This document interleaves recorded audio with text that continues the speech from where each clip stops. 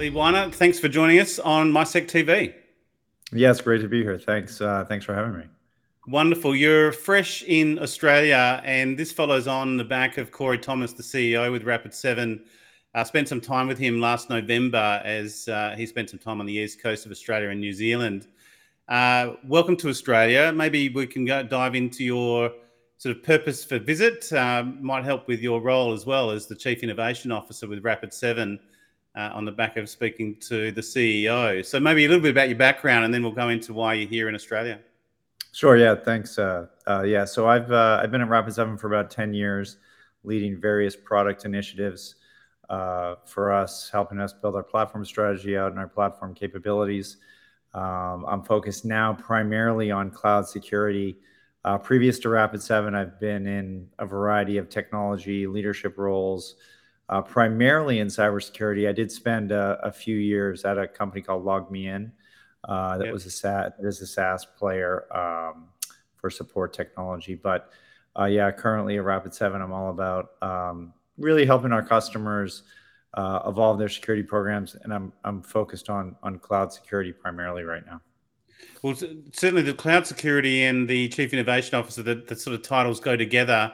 One of the key things we spoke to Corey about with Rapid7 is the focus on automation, as automating as much, particularly as a cloud native platform. Where do you fit with there? Is that some of a key driver as well from your role and trying to find those opportunities for automation? Absolutely. Yeah. I mean, one of the reasons I'm here in Australia is to meet with customers and partners. And what we see, I think, in this region is, teams that are stretched from a resource standpoint or a budget standpoint. I know that you talked to Corey about that last time. And that's a consistent theme here and really in the rest of the world. And our automation technology helps tremendously with that, really automating various tasks and helping customers get from they found a problem. A lot of our customers, you find a lot of risks or you find threats, but the question really is, how do you remediate those threats and how do you reduce those risks? And so our automation technology is a big part of that, helping your team of 5 or 10 act like 20 or 40. That's the real trick. If you can solve that problem, you're in the money, I'm imagining, and that's your focus here. Where do you find the Australian market? Corey was impressed with, and we're on the back of the pandemic, obviously. And in fact, we can actually maybe park that to 2022 and come to 2023 fresh. And given it is January here now, where do you find the Australian market? Sort of initial observations or briefings that you've had from Corey even before you visit. Yeah. I've spent a lot of time in this region throughout my career. I haven't been here since 2019, but what we find here, I think more than a lot of other places, is that Australia, New Zealand, this region generally is, very willing to adopt new technology. So companies are willing to use new technologies to, help them move forward, which I think, parts of the US and even Western Europe, there's a little more hesitancy sometimes to jump into the new thing. And the nice thing about this region, just purely from a technologist standpoint, innovation standpoint, is that there's a lot of adoption of that. Now, of course, that comes with some level of risk that needs to be managed. I think, one of the things we see here is cloud adoption is fairly high, actually. Public cloud adoption, which is great. And again, I think what we're really seeing a lot of our customers, I'd say, try to grapple with is, well, what does cloud infrastructure really do to your security program? And it does really impact it pretty significantly. Do you have client profiles that you find that you're leaning towards given the cloud native approach? Because again, that automation in legacy systems is a real challenge. Yeah. I mean, most of our customers around the world and here are they're migrating to the cloud one way or the other, right? They're in some transformation state. What we see a lot of our customers when we look at the percentage of workloads that they have in the cloud, we're seeing it, 4 or 5 years ago, you would have said if it was a 10%, that was pretty good. Now we're seeing it more like 20, 30, 40% of their workloads are in the cloud, and some are even, beyond that. And I think that's really where we um, we've got a lot of customer value, right? Because we can help you with your traditional infrastructure, your data centers, your endpoints. But then as you migrate to the cloud, we also have solutions for cloud infrastructure. So we're really seeing um, our value really in how do we help drive that secure cloud transformation. One thing I heard late last year was, which was interesting from a risk profile for companies, was if they were more on-prem or fully in the cloud, their risk was lower.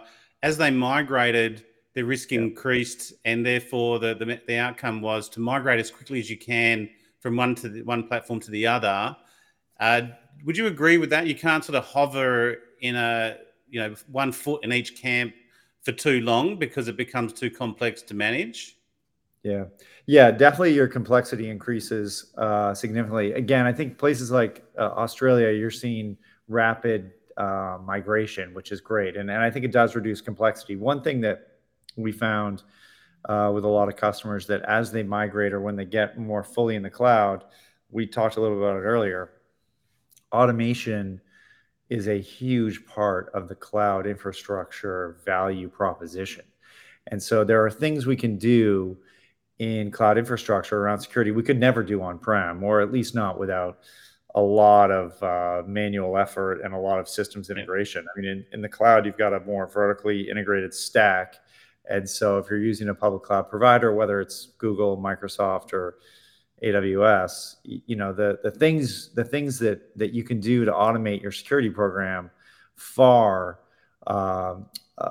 far outflank what you can do in the on-prem world, at least at a much lower cost and a much more efficient way. And so, yeah, I think to your point, as we see customers more, fully embrace the cloud, yeah, their ability to manage their posture can be more effective than when you've got 30% of your workloads in the cloud, 70% in the data center. It is very complicated in that world. And how do you Yeah. staff for that and how do you manage that is challenging.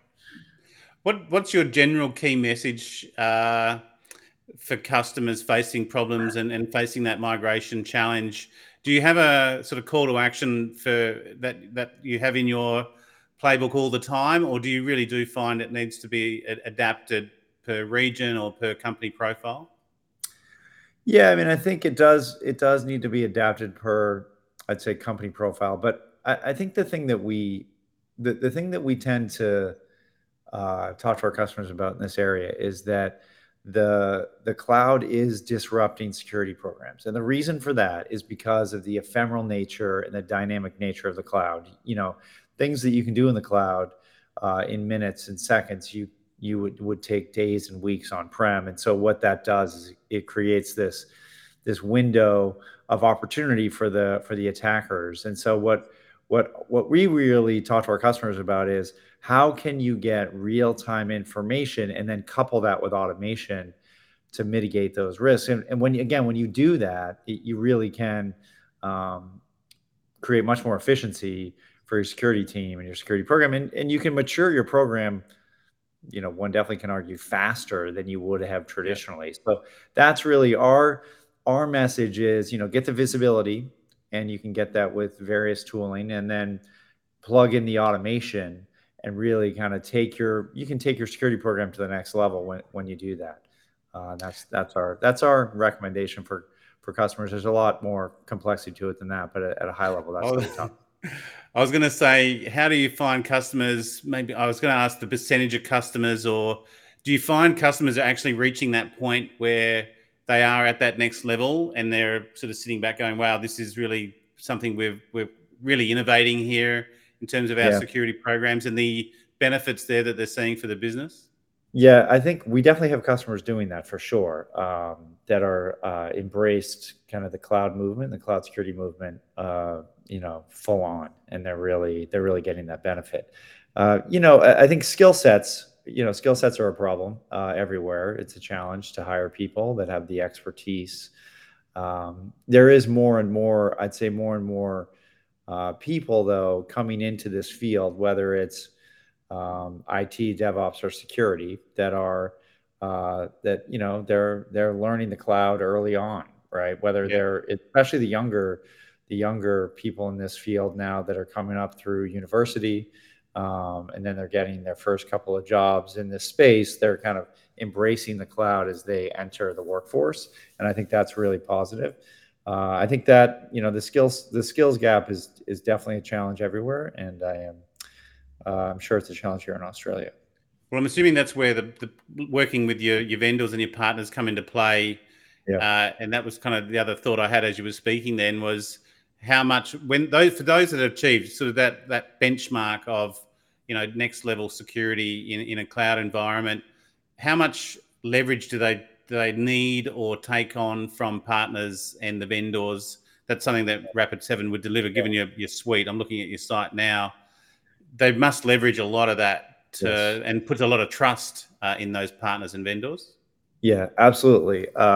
Definitely here in Australia, we've got a great set of partners that help us with our customers.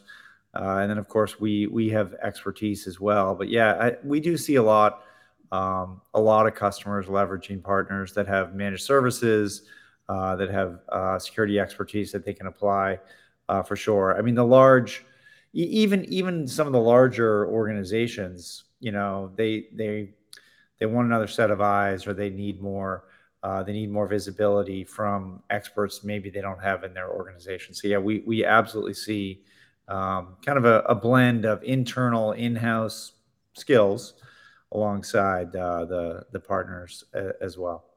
Right.